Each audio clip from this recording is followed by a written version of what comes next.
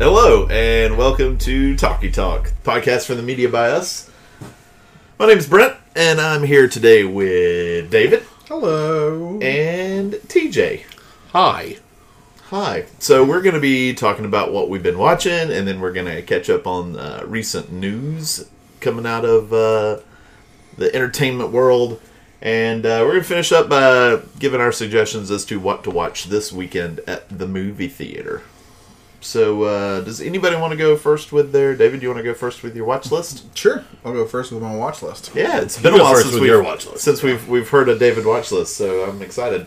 I'll go first with my watch list. I've got my granola bars and case of water.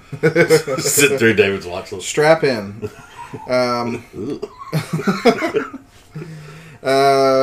saw a couple movies. I saw watching a TV show that's going to conclude tonight, and maybe we'll talk about some other stuff. But first, I was checking out some Filmstruck stuff. I like looking at lists of best movies ever. I was looking at the AFI Top 100. It's probably the closest I am to watching it without, just a couple left, as opposed to some other ones where I have hundreds of movies to see. Especially that 1001 movies to see before you die. Yeah, I got time. Yeah. How many have you seen out of that list, do you think? Probably. A good bit. I'd say probably about 75 of them. Nice. Yeah, last time I looked, I was only at 60. Mm-hmm. But one I saw that's really high, it's in the top 10, I'd never seen it before, was Singin' in the Rain. What a delight. Yeah. I've still never seen it. Yeah. Yeah, it's like, I know it's good, and then I watched it, and it is better than that. It's as good as promised, and it is, man, I just want to live in that movie. It's just so delightful. Gene Kelly is, I know he's a vintage Hollywood movie star, but that guy is pure charisma and physical genius. Yeah. Man, we were, thought about you a couple days ago. We went to the theater at Landmark, the indie art theater here in town, mm-hmm. and they're doing in a couple of weeks, 8 movies about making movies.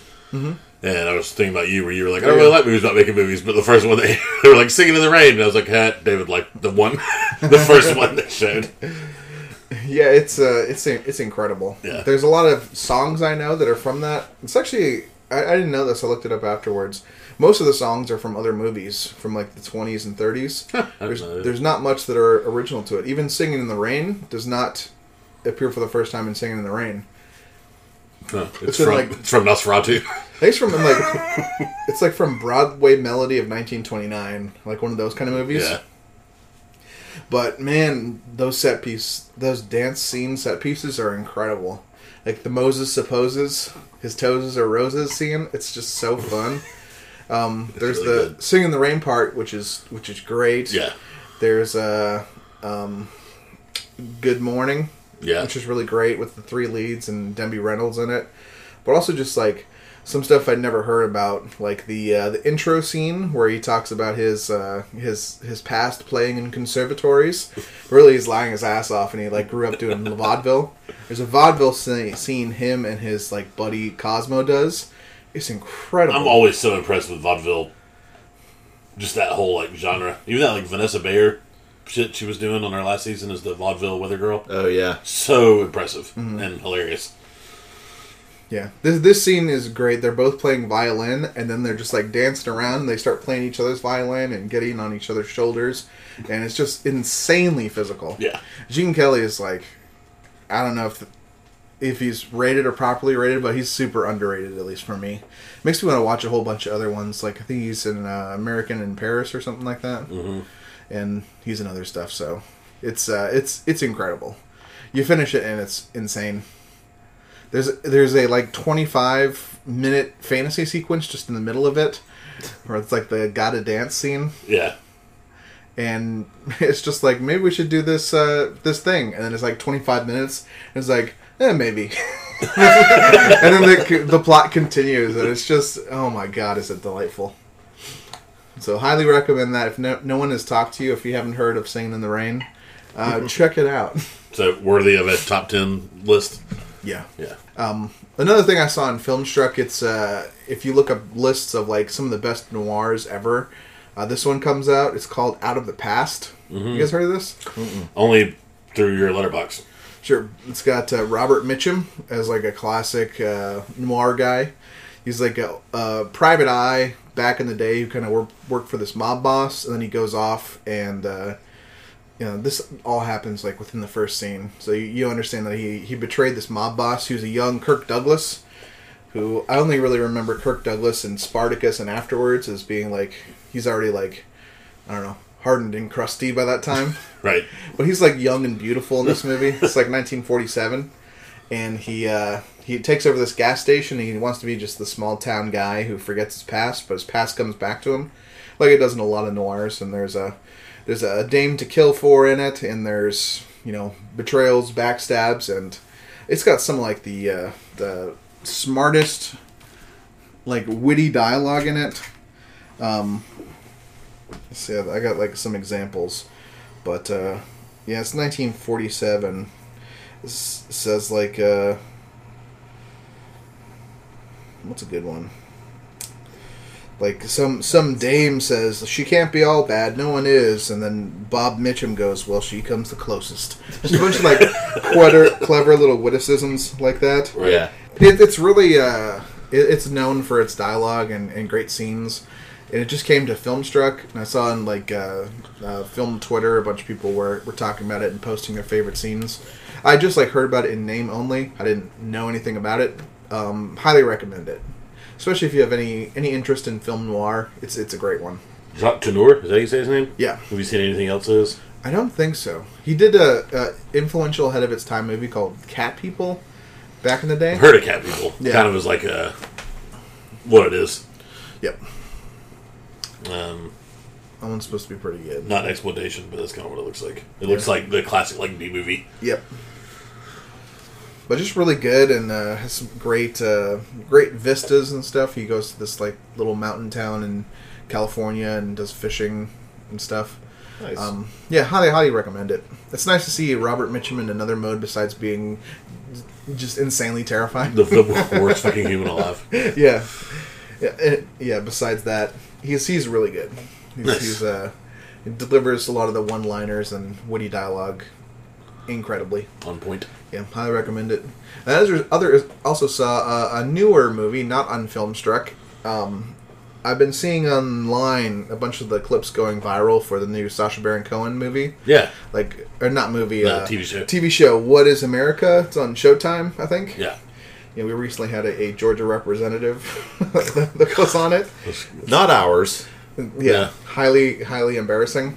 But, that's what he does. So I went back and I saw with my wife Borat. With your wife? My wife. Yeah, with my wife. And I just wanted to know if it still stood up. When's the last time you guys saw Borat? Only the once. I've seen it a few times, but it was all in like the first year. I bet it still stands up.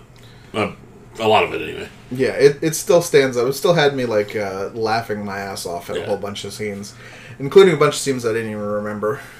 Yeah, there was some stuff I know that like rubbed me the wrong way the first time that probably still would. Like the frat boy thing. Yeah. Just seemed like out of place. But I also think that one of my favorite jokes from any movie ever is, everyone know iPod Shuffle for girls. This is so dumb funny. It's really funny. I forgot his entire scene. He goes to a car dealership because he needs to buy a car to impress Pamela Anderson, of course. And he's like, they told me if I get a car, I need to get pussy magnet. He's like, no, a car is something that attracts women. It's like, if I give you a good price, you install a pussy magnet? He's like, no, that's not a thing. It's like, how much to get this pussy magnet? Is him at the Texas like hoedown bar? Is that in the movie or was that on the show? He does go to a like a honky tonk bar. Is it the Throw the Jew Down the Well song? No, I was looking for that. That's just from the TV show. That was the irony there. I guess not irony, the satire of like all the racist people singing along with him. Yeah, it does have the great scene of him going out to the rodeo and saying, "We support your war of terror." And everybody's like, "Yeah!" Definitely a time capsule for Bush era politics and all that stuff. Yeah. George Bush will drink the blood of every man, woman, and child. And then everyone's like, yeah. It still holds up. It's still really funny. I think because he's kind of playing against how horrible his humor is and what it allows people to kind of uncover about themselves. Yeah. I think that's what makes it hold up, rather than being shock humor back in the day. Right. Because it's in character like that. Yeah. Still funny. I'd recommend rewatching it. It's still super smart. And then a TV show I'm watching. I haven't heard any of you guys talk about it. I don't think anyone else is watching it, but I'm going to go on here to stand for Succession. Have you guys heard at all about the HBO show Succession? No. Brian Cox. It's like a Rupert Murdoch type, foreign guy who has this like conservative media empire and all these media holdings. And it's like King Lear style, like who's going to inherit the crown kind of thing, and hostile takeovers and stuff in corporate America. It starts off like, okay, every character is pretty despicable, and it doesn't seem like there's a way in. And by the 4th episode, it really finds its footing, and now it's one of my favorite TV shows of the whole year. It's probably like Atlanta, this, and Killing Eve are up there for some of my favorite stuff I've seen. Wow, fun. It's insanely funny. Never heard of it. It's like never heard of it. Yeah. Veep-style insults with people, like insane vulgarity, but really funny. Like this one guy in a business meeting is called the Canadians call you the calamari cock ring. He's like, I don't know what that means. I was like, I think that they're calling me a cock ring. It's just like bizarre, vulgar humor. But great performances in it. Including, I always like Kieran Culkin whenever he shows up. He was great as Wallace in Scott Pilgrim. He's good in Igby Goes Down back in the day, and he's really funny as just kind of a unrepentant douchebag guy. Yeah. Highly recommend it. It's going to have its season finale by the time this airs, so if you have HBO Go, you can kind of run through all 10. Sweet. I would say the first 3 are enjoyable, but it's tough to find a way in. But after that, there's just some showcase episodes there. Some great bottle episodes. I love when you can come across something like that that's kind of off the radar a little bit. It's fun. Yep. And Brian Cox. Love Brian Cox. Love Brian Cox. Right. This is something where he gets to have like a ton of fun, suck in all the gravity of the room, and like dressing people down and just like chewing up scenery like he's at a show. Sounds like a good role for him. Yeah. Yeah. He really sinks his teeth into it. Besides that, what else have I done? Not too much. I'll say in the other category, the category we're rarely allowed to go in, I've been listening to pieces from a podcast. You guys ever listen to or see on YouTube the Collider movie trivia schmodown? No. Yeah, it's the Collider website. It's like /film or any kind of like geek movie website. Mm-hmm. They have ongoing movie trivia tournaments. The highest profile guy that's in there is probably Sam Levine. He's like one of the all-stars. But they have tag team matches. They have specialty matches, like just do Star Wars or just do like Middle-earth tournament. But it's if you like trivia, which you might because you like what we do on this podcast, you like movies, which I hope you do if you're listening to this podcast. Stop listening. Otherwise, it's a fucking chore. You just really like our voices. Yeah, it's really fun. They got a great format to it. You can steal in the first round, and they have like a Wheel of Destiny type thing where you spin it for a category. You can spin it twice or do opponent's choice. You got categories like actors or like Meryl Streep's a category, or directors, or movie dates when movies came out. Oscars in there too, as well as like Star Trek, Harry Potter, all kinds of shit. All the geek stuff. Yeah. The Star Wars one went right over my head. Like, first question, something David does not know. I was like, oh, okay. But, that's my knowledge. I want you to remember what it was. Yeah. They do it in, like, a wrestling format, so, kind of like Mark Maron podcast style. I heard this funny joke Pete Holmes said, that if I could invent a app that takes you immediately to the interview, I could make $1 million of WTF. It's kind of like that, because they do like a shit talking, like, all right, Mean Gene, these guys are gonna go down in flames, that kind of thing, for like 20 straight minutes. And then the movie trivia is great. So Pete Holmes is trying to invent timestamps. Yeah. I guess that's mainly for, I think, for the time of the interviewers. I know you don't listen really to Mark Maron's podcast at all, but he's notorious for that shit. And like also like his interview with Boots Riley, the director of Sorry to Bother You, was particularly funny because he was talking to Bobcat Goldthwait about it. He was like, "Yeah, I've been sitting here talking to Boots Riley for 4 hours," and Boots Riley was like, "Hey man, I gotta go. Are we gonna like start the interview at some point?" And Mark Maron was like, "Oh, I'm done. We're good. That was the interview. Just had you talking for 2 hours." Yeah, and to make this the Mark Maron cast, he starts his podcast off like talking about his cat or like something that's like stuck in his craw, and does like essentially some on mic stand up about it while sipping coffee, and then like 15 minutes in, he'll actually interview the person who's on like the show heading. Yeah, he'll go on like a 10-minute rant about why people listen to podcasts in their cars only or whatever, just like random shit. But really enjoy movie trivia schmodown, but especially if you can skip in your podcast. I guess it's not a Georgia commute friendly one because you're not allowed to touch your phone in the middle of it. But aside from that, it's super fun. I can actually segue a little bit from David's watch list. I watched the first 2 episodes of, I think it's IFC original show, but Marin. Yeah, have you watched any of that? I've seen like the first. Maybe the whole season? Okay. It's a tough watch. It's good, but it's just...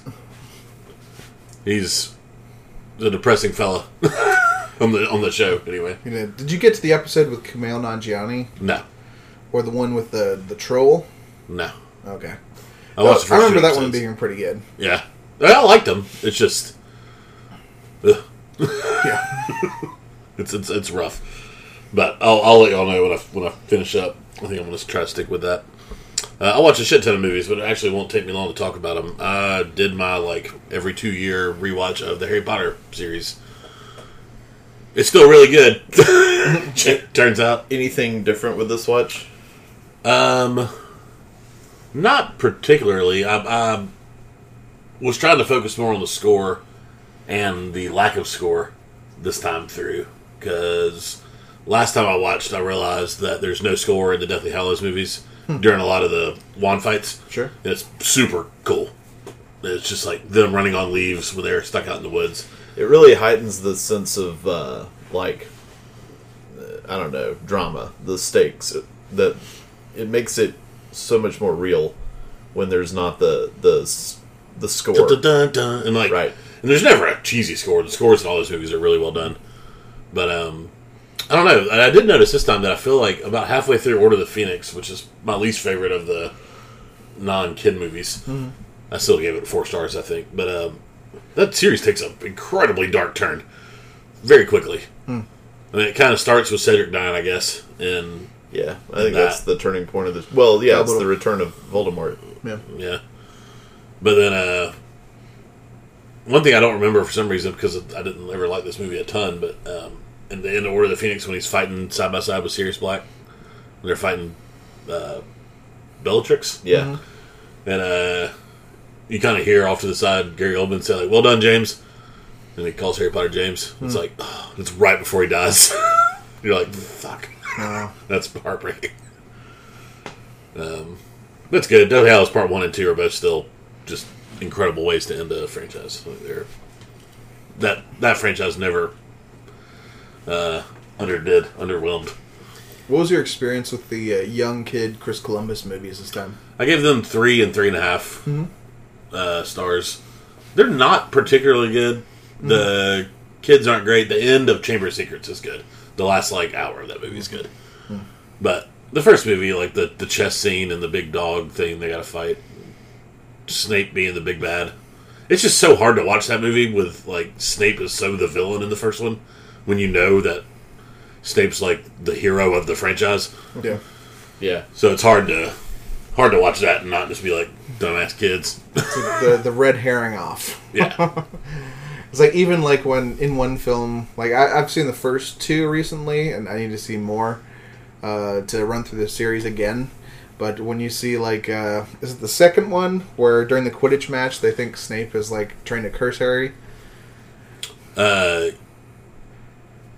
Or that's the first one. that's the first one. Yeah. That's Quiddle. Yeah. Yeah. So after that, like, there's so many times where it's like, it was Snape. No, it wasn't. And then he goes right back to, but what if it was Snape for this new thing? I was like, no, it wasn't. All right, but I think this one's Snape. And they do some good foreshadowing. There's a scene in Order of the Phoenix where Lupin is pretty much yelling at Harry, and he's like, Snape's gonna do this thing. It's Snape. Snape's the bad guy. And Lupin was like, that's when he goes, it comes down to, do you trust Dumbledore? Dumbledore trusts Snape. I trust Dumbledore, therefore I trust Snape. And Harry's like, nope, it's Snape. He's the bad guy. And Lupin yells at him, gets in his face, and he's like, you're blinded by hate. And Harry's like, no, I'm not. He's like, you obviously are.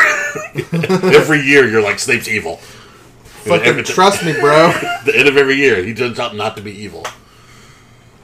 Which is good when in Half-Blood, when he ends up killing Dumbledore. Sure. You're kind of like, is that like vindication for our hero? Right. So you finished the run? Yeah. Seeing all of them? All right, tough question. Who do you think wins the series? From the win the movie question. Whew. Actor or character? Like performer? Actor, the way we normally do it with actor. Yeah. Sure.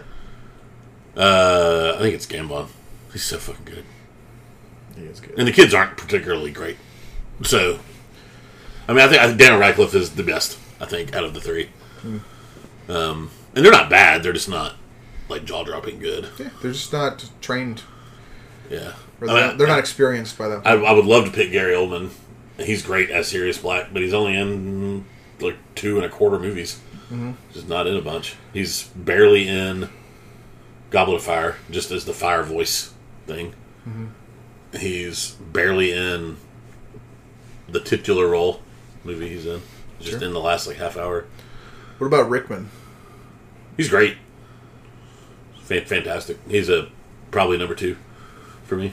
Cool. I just think the performance of Dumbledore in the movies 3 through 7 are ridiculous. We talked about him last week on the podcast. So good. Yep. Love it. The scene and when they're finding the first Horcrux that they're going to find in the cave, where he's got to drink all the water and he gets like possessed almost, and he's like begging Harry to. It takes like acting chops. It's so opposite from that character too. Yeah. So good. What about y'all? Y'all have seen it before. I mean, I know you haven't watched it recently. I don't know. Gambon's a good pick. My guess would be, I need to run through these like I said, but would be Snape knowing the turn. Yeah. The first time I saw it all the way through, I never read the books, so I didn't know his whole plot. And I'd be curious to, I've never really run through them again to kind of go through them and kind of see the clues they drop, like you're talking about again, and see how he modulates his performance like that. Yeah.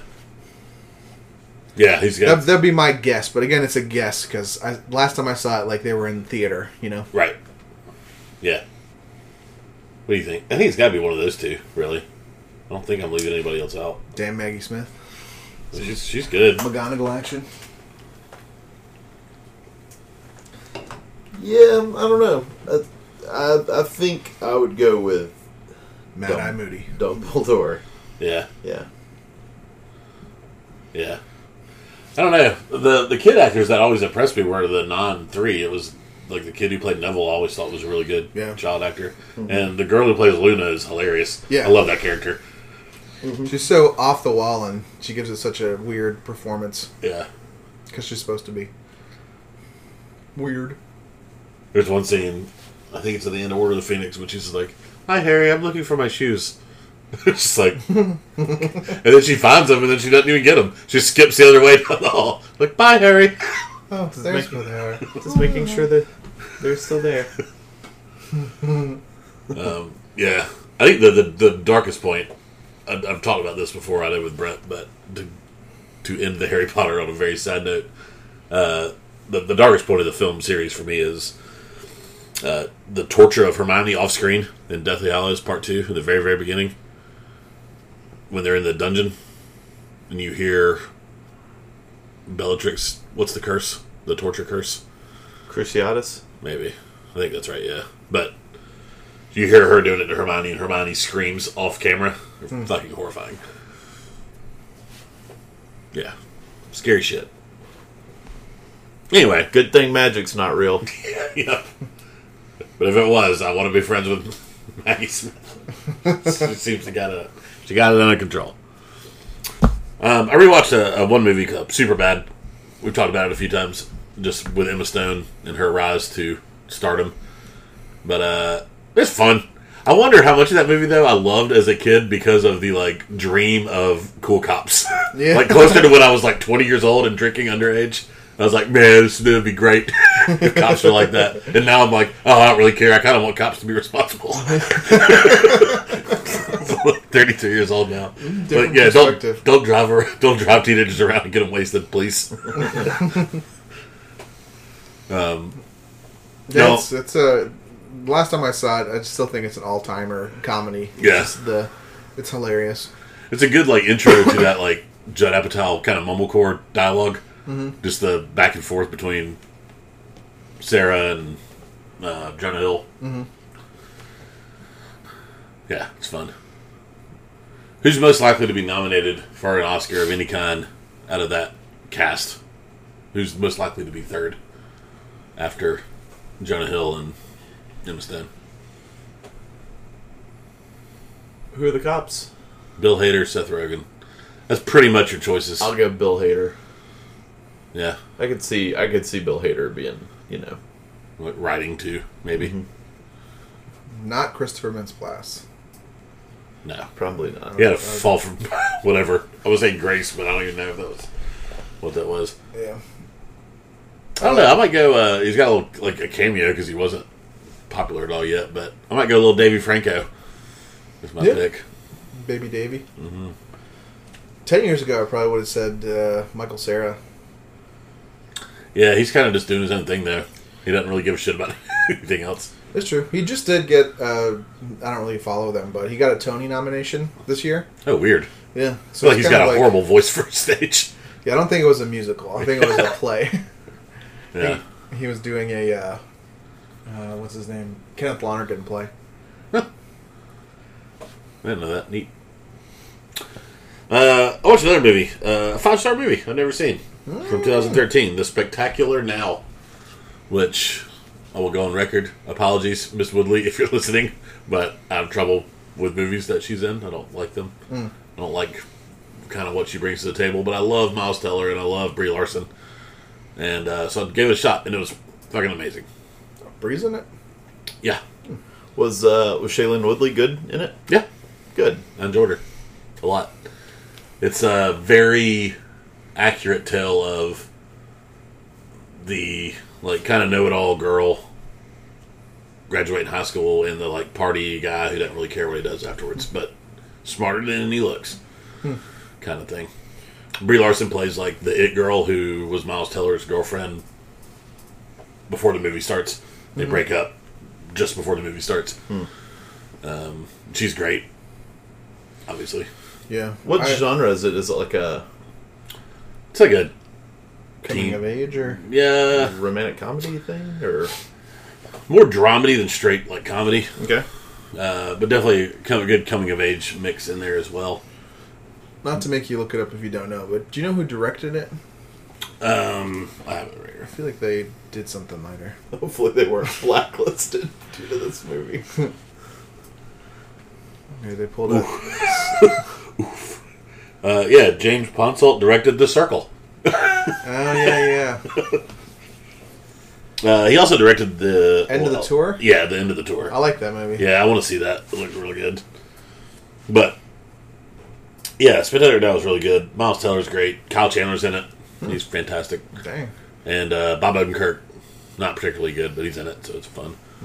It's been in my queue for a while, and I just keep forgetting about it, because I think the cover is just like trees or something, and I always forget what it is. Well, I was telling Brent last night about it, and he was like, oh, I think I thought The Fault in Our Stars and Spectacular Now were the same movie. And I was like, yep, kind of me too, and I haven't seen The Fault in Our Stars, and I probably won't, because I don't want to be saddened to death. But I kind of never picked Spectacular Now for the same reason. I was like, eh. Yeah. What is it about Shailene Woodley? I feel like so many people have such a thing against her. I watched those detergent movies, and they sucked. So I just got tired of her face from those, I guess. Yeah, and Fault in Our Stars is such a weepy. I think the last thing I liked her in was Descendants. Yeah, she's really good. Big Alexander Payne fan and liked her in that. That was like 10 years ago. I was going to say, she was like a little kid, though. Yeah. Yeah, I liked her in The Descendants, and I actually liked her in the first of the Allergent movies. But I liked her. I didn't really love the movie enough to ever watch another one. But I thought That's Miles Teller too, right? I thought she was pretty good in it. I don't know. I think Miles Teller's in that. It's this faceless teen guy. I think Elgort might. No, he's not in it. I've had a wild hair about me just to go down the YA dystopian things, like the Divestiture series, and also like I had a wild thing to see the Maze Runner movies. I've had an inkling to go see those just because it's like the Maze Runner, the Scorch Trials, and then Maze Runner, the Death Cure. It's like those are some impressive subtitles. I don't know why it's called the Maze Runner series. I was really disappointed. I was actually kind of excited too because I didn't know anything about that story. And the first movie hit HBO, and I was kind of excited to get in and watch it. I thought, ooh, a maze, that sounds really fun. Like they're lost in this maze and they're trying to get through. And the main character gets dropped into the arena, sort of, and he meets the other contestants. And the first 5 minutes of the movie, there's like, okay, so we're in this maze. And he's like, okay. And then they all say, we've already got it mapped out. And I thought, why is that not the movie? I didn't want to see this part. So it's just... To be fair, they did sell you. It's the Maze Runner. They got to figure it out. Now we're just running it back and forth.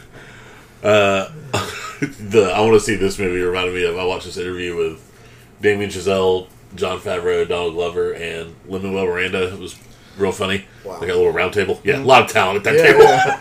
But it was real funny. Donald Glover was talking about gangs in movies in the 80s. He's like, it's always like 2 white guys, 2 Mexican guys, 2 black guys. They're all wearing like different colored bandanas.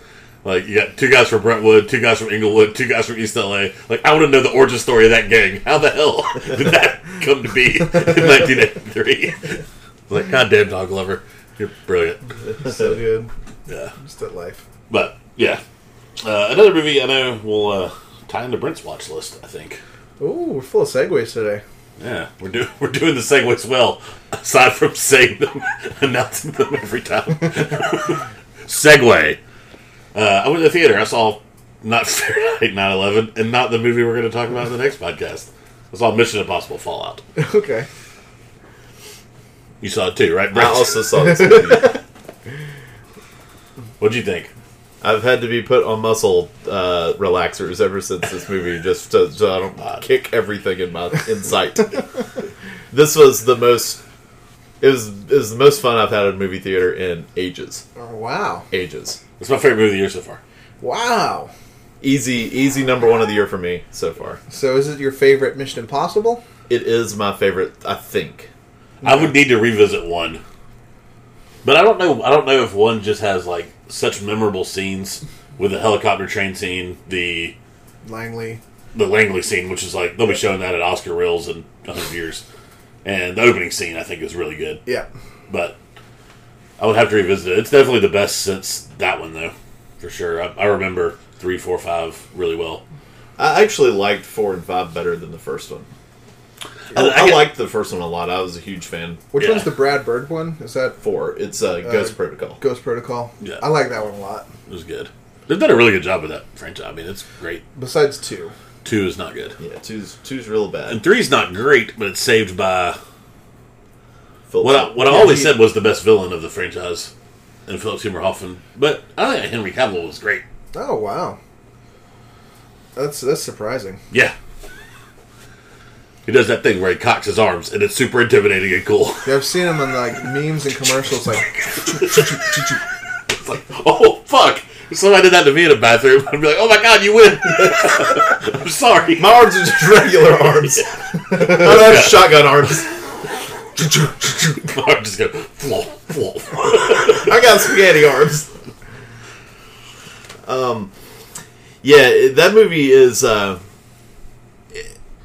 it's really not close to being the same kind of movie as number one. Number one is a spy movie. This is a pure action movie. Fucking Temple of Doom. It is relentless with the action. Yes. I was in a state of constant fear for Tom Cruise's well-being. I was not the character, actual Tom Cruise. Actual Tom Cruise. I think he wants to be buried in a Mission Impossible. It was just astonishment at some of the most beautifully shot action scenes I've ever seen. Whether it's Tom Cruise dangling from a ceiling, or Tom Cruise dangling from a helicopter, or Tom Cruise dangling from an airplane. Or dangling from a participle. Yeah. Yeah.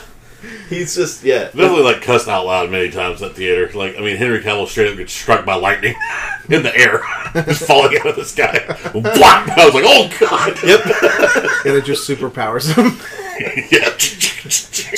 He just punches the lightning in the face. Superman Origins. There are moments when you think, okay, downtime before the next fight scene, but downtime only lasts about 25 seconds or so, and then it was exhilarating. It's a 2-hour roller coaster ride, man. Any performances stand out, or is it just the action stands out? I mean, Henry Cavill's really good in his role, I think. I think what you said last night about Tom Cruise. And, so this movie had me reevaluating... David's going to laugh at this. I'm on board, man. This had me reevaluating my criteria for Best Actor. Because he is obviously not going to have the dramatic performance of the year. I've probably seen a better dramatic performance already this year. I don't even know what it is, but I've probably seen one. He doesn't have much to do in this movie other than... But at a certain point, an actor's willingness to risk life and limb is really impressive. I mean, it is the most physical performance I have seen since, like, Douglas Fairbanks and Buster Keaton. Douglas Fairbanks and Buster Keaton are still great actors, and I think Tom Cruise belongs in that conversation. I heard something on a podcast, and it makes a lot of sense now, that through the course of the Mission Impossible franchise, Tom Cruise is turning himself into Jackie Chan. Dude, it's incredible. And when he runs, it looks like the motherfucker is running like 40 miles an hour. Just across buildings. Just knife handling. There's like the literal montage of him just sprinting across building tops. Mm-hmm. And it was great. Yeah. I mean, they use the... so I don't know... Have you... I know you've probably heard that he broke his ankle during filming. Yeah, you see him limping on it. And they use that take. Yeah. He gets up off the building and just limps off the street. The pro of all pros, Tom Cruise, finishes the take after he breaks his ankle, jumping onto a building ledge. It's just aliens. Pulls himself up, and you just see the right foot just sort of dangling as he just pulls himself to the point where they can say cut. Oh my god, if I'm just walking in the house and my ankle goes sideways, I just go to the ground like a turtle. No, everybody help me. Yeah. So it really did it made me wonder, obviously I'm more impressed with dramatic acting typically, but at what point, at what limit, at what bar does physical acting have to clear for me to be as impressed? And in all seriousness with that, I know all four of us at Talkie Talk are on board with this, but there needs to be an Oscar for stunt work. Mm-hmm. Absolutely. It's kind of shameful that there isn't. It's such a huge part of movies the past 40, 50 years. It's already a SAG category and an Emmy category. Yeah.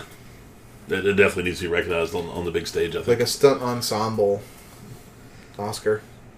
Because that would definitely need to go to crazy-ass Tom Cruise. Mm-hmm. He's insane. And the roles, it's just the right amount of everything. Like, Alec Baldwin's good. Simon Pegg is good. The comic relief is done really well.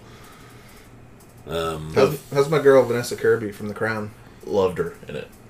I really liked her. She the blonde? Yes. Okay, she is great and beautiful. Yeah. Exotically gorgeous. Just gorgeous.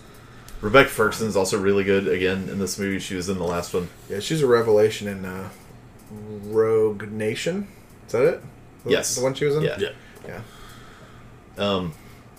Simon Pegg's such a good fit for that movie. That franchise. Yeah, it's a great cast. Yeah, I was telling Al that who you'll hear on the next podcast. He's gonna be joining us. Yeah. But I was telling him I saw it with him at the movie theater. We went to a Dolby theater, Dolby Cinema, and that was my first experience with a Dolby movie, and it was really, really cool. Don't know if it would be worth the ticket price, which is around $15 for a non-action movie, but it was really great. But I was telling him after the movie that I think in the era of CGI, I don't really feel concern for characters as much as I possibly did when I was a kid. Sure. And this movie definitely reversed that. Like, I feel concerned for characters in a dramatic way, maybe, but not like a visceral, like, action adventure kind of manner.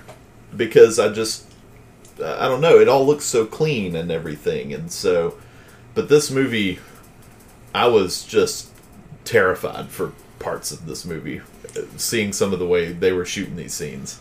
I could physically tell that I'd watched it for like a good 3 hours after I came out of the theater, just from like constant like kind of flinches. My recommendation to anyone, if you haven't seen it yet, is to preferably take an Uber to this movie, because I got behind the wheel of a vehicle right after seeing this, and definitely thought I was invincible for a little while. I really wanted to like get in the car, and I looked at the car, and I was like, I could totally slide across the hood of the car.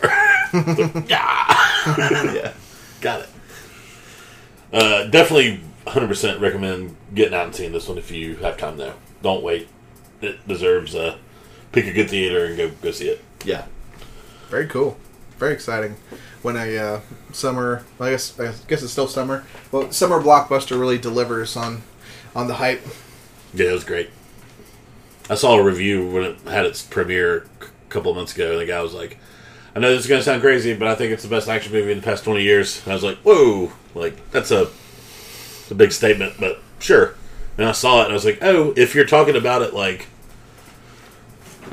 if you're describing the action and not the film, it definitely is. 100%. Because there's so many scenes. Movies with action in them, and there's movies that are action. Yeah, if you call like Return of the King an action movie, which I guess you can if you want to, yeah, it's better than this. But don't do that. Don't be lame. Yeah, if you do, stop it. I like action movies like Return of the King. Yeah. The Last Waltz. Titanic. If that's your like favorite action movie, there's so much wrong with you. Is it my turn now? Did you complete? Yes. Okay. Yeah. Good Corey. So yeah, I just watched a few movies. I finally got around to seeing a couple movies that I'd been wanting to see for a long time. Ooh. Get Shorty. Never saw Get Shorty back in the day. Yeah. And that movie's fun. It is fun. It's just I like that movie. I feel like the word that comes to mind is snappy. That movie just sort of zips along, and it's light and airy and fun. Very snappy, yeah. A lot of fun little performances in it, too. Yeah. My favorite scene in that movie is Chili Palmer, John Travolta's character, giving acting tips to Danny DeVito. He's telling him he's trying to play like this Shylock, this heavy, if you will, and DeVito's trying all these different facial expressions, and none of them are quite right. And DeVito's playing like this, acting Hollywood actor, but it was really fun. And then I watched Be Cool, and that movie made me wonder if Get Shorty should have even ever been made. Be Cool is awful. I think I tried to warn you when you said, does anyone have Be Cool? Yeah. I think I was like, oh, don't do it. Yeah, it was I really saw that bad. in theaters. David's like, let me know if anyone does. I'll come burn the copy. It was really bad. There were two parts of the movie that I thought were okay, and that was The Rock. Yes. He's fun in it. He's really funny. And Andre 3000. I actually liked his character in the movie. Who is he again? He's he plays sort of the main thug for Cedric the Entertainer. Yeah. His shtick is he keeps accidentally shooting people with his gun, and at the end of the movie he shoots somebody fairly important, and everybody just looks at him, and he says, "I don't know, man. You know what I do. You just shouldn't give me a gun." And it's just his delivery is very funny. I feel like nobody in that movie knows what they're doing really, except for the two of them. Yeah, The Rock is a cowboy. It's like a gay cowboy. Yeah, it's still something I remember. It's like the early ascent of The Rock's actually pretty funny. Yeah. But man, it's so hard to watch those movies back to back because it is like they are repeating every joke from Get Shorty in a new way. It's really bad. It's like 15 years later, but John Travolta's hair gets younger somehow. Is it that much later? Nah, I don't think it's that 05. I think it's 9 or 10 years after Get Shorty. 95. Okay. 95 to 05. Yeah. Because it was just after Pulp Fiction, after he made his big comeback with Pulp Fiction. But definitely recommend Get Shorty, and I recommend stopping there, like most people. Be sensible. Not cool. Last night, it was a rewatch. My wife put on this movie, and it's the first time I'd seen it in a long time. Do it. But I saw Dirty Dancing. Oh, weird. I just saw Footloose for the first time. I didn't talk about it because... You saw what? Footloose for the first time. I just put those movies together. You had never seen Footloose? Wow. Dirty Dancing, I think it's the most I'd ever enjoyed that movie. I really liked it. Both of those I don't think I've seen all the way through, but I know the entire movie. Yeah. You know what I mean? Yeah. Like, catching it here and there and just being culturally aware. Yeah. I don't know if I've seen it all the way through. Kasana was the one who told me to watch Footloose because inexplicably the remake came on. And I was what is this? Because the remake, if anybody's seen any of the remake, it's them all dancing at like a field party, but they're all like line dancing to Footloose in the movie, and I'm like, what is this? And then like a bunch of them die, and I'm like, what is going on? What is this movie? And that's like the catalyst for the enacting the law. I really want to know of illegal dancing, which is just so dumb. I really want to know if in the new movie, if they have whoever plays the main character, Ren, is that his name? Whoever plays him, I wonder if he has the barn fighting invisible people dance that I call it. The never, never, never, never, never, never, never. He's just like punching and kicking a lot. And then there's a cutaway where he does like double back handspring like an Olympic gymnast. That's the part in Footloose where you start to wonder if it's serious at all. Like if it's is this a joke? This is the made me laugh really loud. You know the scene in original Footloose with the chicken scene with the tractors? Yeah. Okay. So the equivalent of the bad guy in this gets in a tractor and he's like, let's see how you feel about this, and starts driving toward New Ren. And then he just turns away and puts the tractor in park and he's like, we race those buses every week. We're going to have a bus race. I was like, why don't you drive a tractor like 10 feet? You literally drove a tractor from like there to be like, we race those buses. Hold on. Also, it's like it's like slower than a walk. Also, there's like we gotta ramp it up from tractors. What's the next slowest thing? Buses. Man, they explained the this might need to get edited out, but he's like, we do a figure 8 bus race, and he draws an 8 in the ground. He's like, 2 parts you got to worry about: the turns and the intersection. I was like, yeah, fucking idiot. Well, doing buses because our blimps are being repaired right now. Or Zeppelin. We ride giant sloths. We gotta drive out to the coast. We got a couple of ocean liners. Whose giant sloth makes it to the top of the redwood first? They're king of the tree. Don't you dare dance up there. It's so good. There's 2 parts you gotta worry about: the turn and your slug dying of old age. Yeah, salt. One thing you gotta worry about is the algae on the coat of your sloth. It gets real slippery. Oh god, it hurts my laughing muscles. Oh, but yeah. 2 things you gotta worry about on the Zeppelin. Everything and hydrogen. Fire fire and air. Any bird or anything in the air at all. Anything you see. Anything you can see. Anything in the hydrogen. Yeah, anything you can see and hydrogen. Those are the two things you need to worry about. Makes sense. Well, let me wrap up my watch list real quick. Watched this was a rewatch of a movie I'd seen years ago. It is considered a classic. I do think it's a must-watch movie. I was, though, somewhat unimpressed with the story and theme of the movie, but obviously very impressed with the filmmaking of Stanley Kubrick's A Clockwork Orange. I feel like that movie loses a lot of steam after The Procedure. Sure. And there's still a lot of movie to go after The Procedure. Yeah, I guess in my mind, it's been a while since I've seen it. A common refrain on this podcast. But I just remember it ends very shortly after that, but I guess it doesn't. It's like, I guess there's more runway. yeah, I think The Procedure happens about an hour into it. Yeah. What's the uneasiest part of that movie for you? Oh, it's the Is it violence and rape at the beginning okay? for me. There's some people that it's the procedure. It's the The eye. yeah. Yeah. And I never really felt. I mean, it was hard to watch, but he's an evil guy that's happening to. So I'm not Yeah, and worried about it. And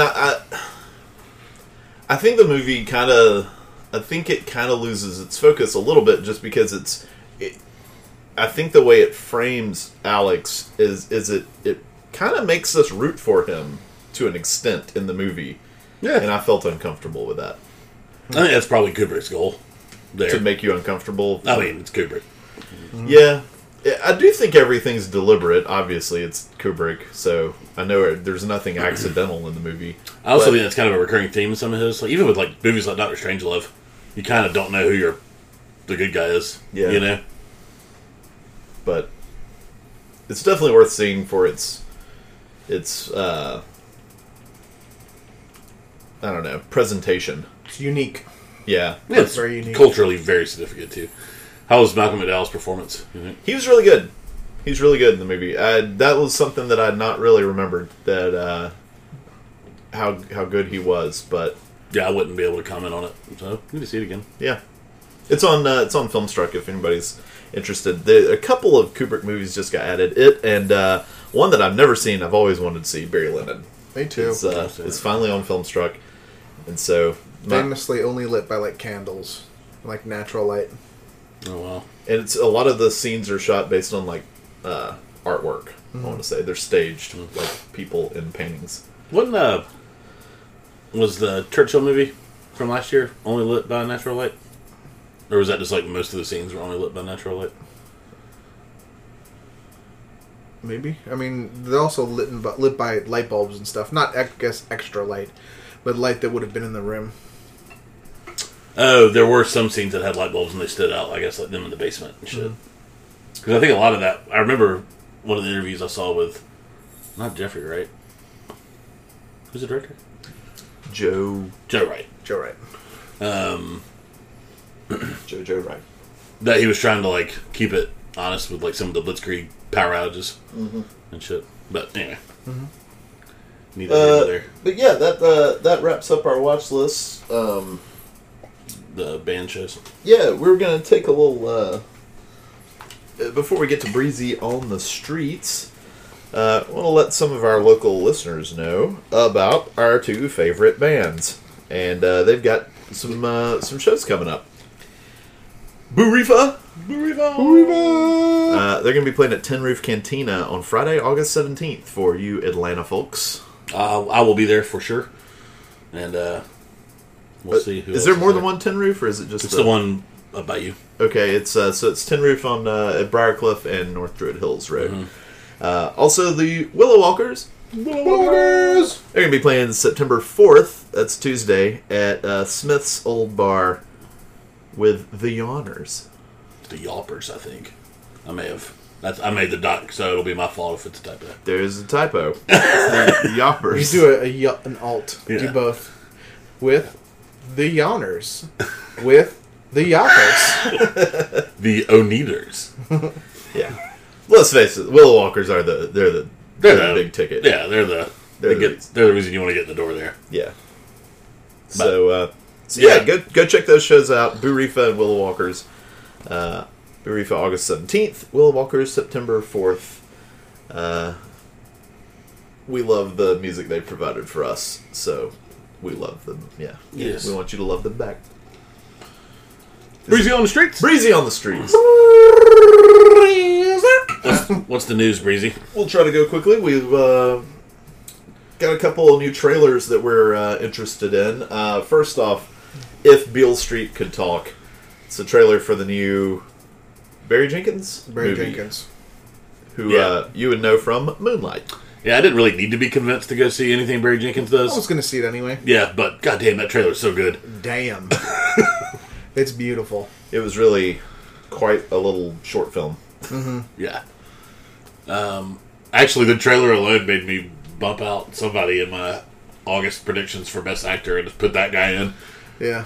I was like, man, he looked really good. I guess I haven't been following it that much because I just know I'm going to see it anyway. I had no idea Regina King was going to be in it. Yeah. I love her. Yeah, and I had no idea Brian Tyree Henry was in it. Yeah. And I love him. Every trailer I'm seeing, there's like just more people that are awesome.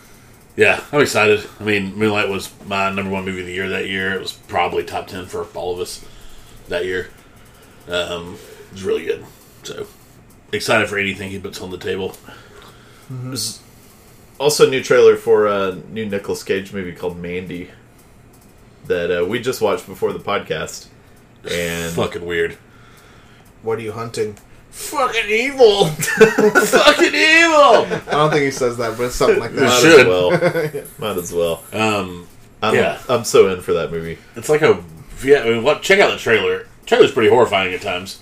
It's kind of like a Rob Zombie Hellraiser Nicolas Cage action movie. Yeah. Ish. There's a scene in the trailer when he forges his own weapon, and that's the moment where they just went ahead and collected my ticket money right there. The movie makes the woods look fucking scary. I don't want to go in the woods now. Nicolas Cage has got his, like, hell axe in there. Fucking evil! I hope that's in the movie now. Also, I'll mention when I saw Mission Impossible, I saw a trailer for a movie called Overlord, which I thought looked interesting. It's a few American troops get stranded behind enemy lines in World War II, and they run across a Nazi experimentation factory where super soldiers are being created. This movie could suck, but it also looks interesting, and it has the potential to be. It had a really good trailer, I thought. Who's in it or who directed it? I actually don't think I recognized hardly anyone in the movie. It's from, I think it's a new director. I think it's produced by J.J. Abrams. Okay. I wonder why it's called Overlord. Isn't that D-Day? Yes. Weird. Yeah. It makes it seem like, the trailer makes it seem like it's going to be one thing, and then it turns into more of a horror escape movie, which is fun. As far as news goes, we got a new confirmed cast member in the Joker movie, Mark Maron. We talked about earlier. It's going to be in the Joker movie because why not? Inexplicably, yeah. I don't know. I'm really interested in what this movie does. Yeah. Now, as opposed as I always have been to this movie's existence. Which Joker movie is this? Is this the Joaquin Phoenix one? yes. Who's doing this one? Is this the one Todd Phillips is doing? Yeah, it's Todd Phillips. Fucking bizarre. That is so weird. Produced by Martin Scorsese, directed and written by Todd Phillips. Of Wedding Crashers. Yeah. Sound editing by a cat. Written by Stephen Sondheim. Steven Sondheim, yeah. Score by John Williams. Junior.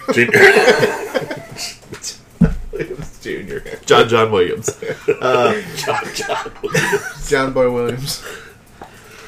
So, obviously, just stay aware of that movie and its weirdness. His son is William John Williams. Sorry. Is that a William Carlos Williams joke? Yeah. Yeah, nice. The Minecraft movie is officially in development hell. Oh no. Thank God. Yeah. Please, stay there. Stay there. Yeah, lost its writers, lost its director. That They're sucks. starting over. That was going to be Rob McElhenney from Sunny. Yeah. That would be the only reason I'd be interested in it. And obviously, we're not the target demographic for this movie, but Yeah, now I we're have not. no shred of interest left for it. Sorry. I don't know. They're going to come back and it's going to be like, produced by Martin Scorsese, directed by Todd Phillips. Like, why? It's like a cinematic Katamari, just taking random people and making movies. Produced by Michael Bay, directed by Yorgos Lanthimos. Minecraft. Michael Bay is producing a movie about an evil podcast. Just saying. And it's a Merchant Ivory production. It's a period piece. What's this about, a new FX show? Yeah, so it's been news for a while, and I think David and I both read the book, Why? Yeah, Why the Last Man. Yeah. It's a post-apocalyptic movie about the last man on Earth, pretty much, and his little pet monkey, his capuchin. Yep. Ampersand, right? Is Yeah, monkey? the name of the monkey. So some casting came out for that show. I mainly put it on there because I know me and David are fans of the books. Yeah, they've been trying to make this for years and years and years. So Diane Lane, Imogen Potts, and Timothy Hutton, not as Why. No. So I don't know what he'll be. I'm sure like flashbacks. Flashback dad or something. Because there ain't no room for him in the current times. No, the last man. Why the last man? Do we know who's playing main character? I don't think so. I don't think they've... That'd be the big one. Yeah. But anyway, that could be good. It's an incredible graphic, or just, I think just comic book series. It's really, really interesting. Yeah. It's fun. And then finally we have the fourth season of Fargo has been announced. It's going to be set where? Kansas City. Kansas City is going to star Chris Rock. In the 1950s. In the Yeah. 1950s. Again, like it's kind of like the Barry Jenkins thing. Like I didn't need anything to convince me to watch more Fargo. Yeah. I still haven't seen season 2 and 3, and I'm sure I'll love them when I get around to it. I did read a little bit of the synopsis. Of this one? Yeah. Season 4? So there's like always some kind of tenuous connection. There's a book that they read in the Fargo series. It's like true crimes of the American Midwest. And one of the stories is from Kansas City. And there's like this whole big synopsis. Like back in the 50s, Kansas City was a big mobster hub. You know, for running whatever. Like you had these hubs in Chicago and stuff, but Kansas City is pretty big. And Chris Rock, as kind of an uneasy alliance, ends up giving his only son to a mobster, and his mobster gives his son to Chris Rock. So that, like, it's kind of like, well, not to spoil Lucky Number 11, but, you know, that kind of thing. Yeah. Yeah. Where that's how they assure that... You can spoil Lucky Number 7. I know. It's okay. That's how they assure an uneasy truce, because if anything happens, like, they could just, like, I'm going to kill your heir, you know? Right. And it kind of takes off from there. It's in the 50s, and... you know, some latent Jim Crow stuff in Kansas. Cool. Just color me interested anytime there's a new Fargo out. Like I said, it's instant. I'm in anyway. Now it's just Right. like Fargo being Fargo. Yeah. All right, now it's time for picking what movie we're going to suggest people go watch this movie this weekend. We've got 3 new movies that are in wide release. We have the movie Dog Days. Let me read you a quick little synopsis of this. Starring Eva Longoria. Follow a group of interconnected people in Los Angeles who are brought together by their lovable canine counterparts. So we have that. We've got The Meg, which is starring Jason Statham. A deep-sea submersible pilot revisits his past fears in the Mariana Trench and accidentally unleashes the 70-foot ancestor of the great white shark, believed to be extinct. Definitely seen some previews for that because they're pushing that hard. And then we have the movie Slender Man. Slender Man tells the story of a tall, thin, horrifying figure with unnaturally long arms and a featureless face, who is reputed to be responsible for the haunting and disappearance of countless children and teens. Yeah, I've watched too many documentaries about Slender Man, so I'll take a hard pass on that one. That's the girl who stabbed the other girl in the woods, like 2 13-year-olds. Yeah. Like 15 times or something, and she survived, and she said Slender Man made her do it. I'm good. Take a hard pass on that. I don't know. Dog Day sounds pretty shitty. Count me in for The Meg. It looks awful, but could be like Piranha fun, you know? It really does look like a bad weekend at the movies. I really want Jason Statham to punch the shark in the face. Dr. Jason Statham. Dr. Statham. I assume he's a doctor in this movie. I don't know. It's a marine biologist, I think. Yeah, I guess I don't know anything about Slender Man. I haven't heard any good buzz about it, and that to me tells me it might be just a terrible horror movie. So I'm gonna go with The Meg, I guess. There's always a chance. It's like Piranha 3D was awful, but it was a hoot. The Meg definitely does seem, if you're going to the theater to see a new movie, then it seems like that's a good one because it seems large in scale. I feel like the Meg's a movie I would want to go see at a theater, but like on a Friday night at 7 in a packed theater with a bunch of like kids who are yelling. Mm-hmm. Like that's a good movie for that. But you'll miss all the important dialogue. Jason Statham going, "It's Megalodon." Do you think Jaws style It's they the use Meg. an actual megalodon? Yeah, this thing is like comically huge. Comically CGI, yeah. Yeah. Well, cool. Go see the Meg or don't. Just don't see the other two. Or don't. Yeah. Just be ironic and see the Meg and just say, "Oh, so bad," and you have fun. I guess. Whatever. Pretty sure that's what Tom Cruise is running from in Mission Impossible. It's the Meg. Okay, well that's been Talkie Talk, the podcast for the Media by Us. Check out our site and see our stuff at themediabyus.com. You can follow us on Twitter at themediabyus. You can join our Facebook groups and engage with us. Those Facebook groups would be Games by Us, Movies by Us, and TV by Us. Email us. If you have any podcast ideas, shoot us an email at mediabyus@gmail.com. Or if you want new Facebook groups, like maybe This Is Us by Us or The Last of Us by Us. Or the new, what's the new Jordan Peele movie? Us by Us? Us by Us? Sure. Us by Us, yeah. Us by Us West. And we want to... Oh, yeah, please subscribe to the podcast and or give us a rating on your podcatcher of choice. We want to thank our aforementioned bands, Burifa, August 17th at Tin Roof Cantina. And we want to thank Willow Walkers! September 4th at Smithsonian Smithsonian Bar. Smithsonian Bar. Smithsonian Bar. And that'll do Mars it. Bar. Thanks, everybody. Bye-bye. Bye. Okay, hello.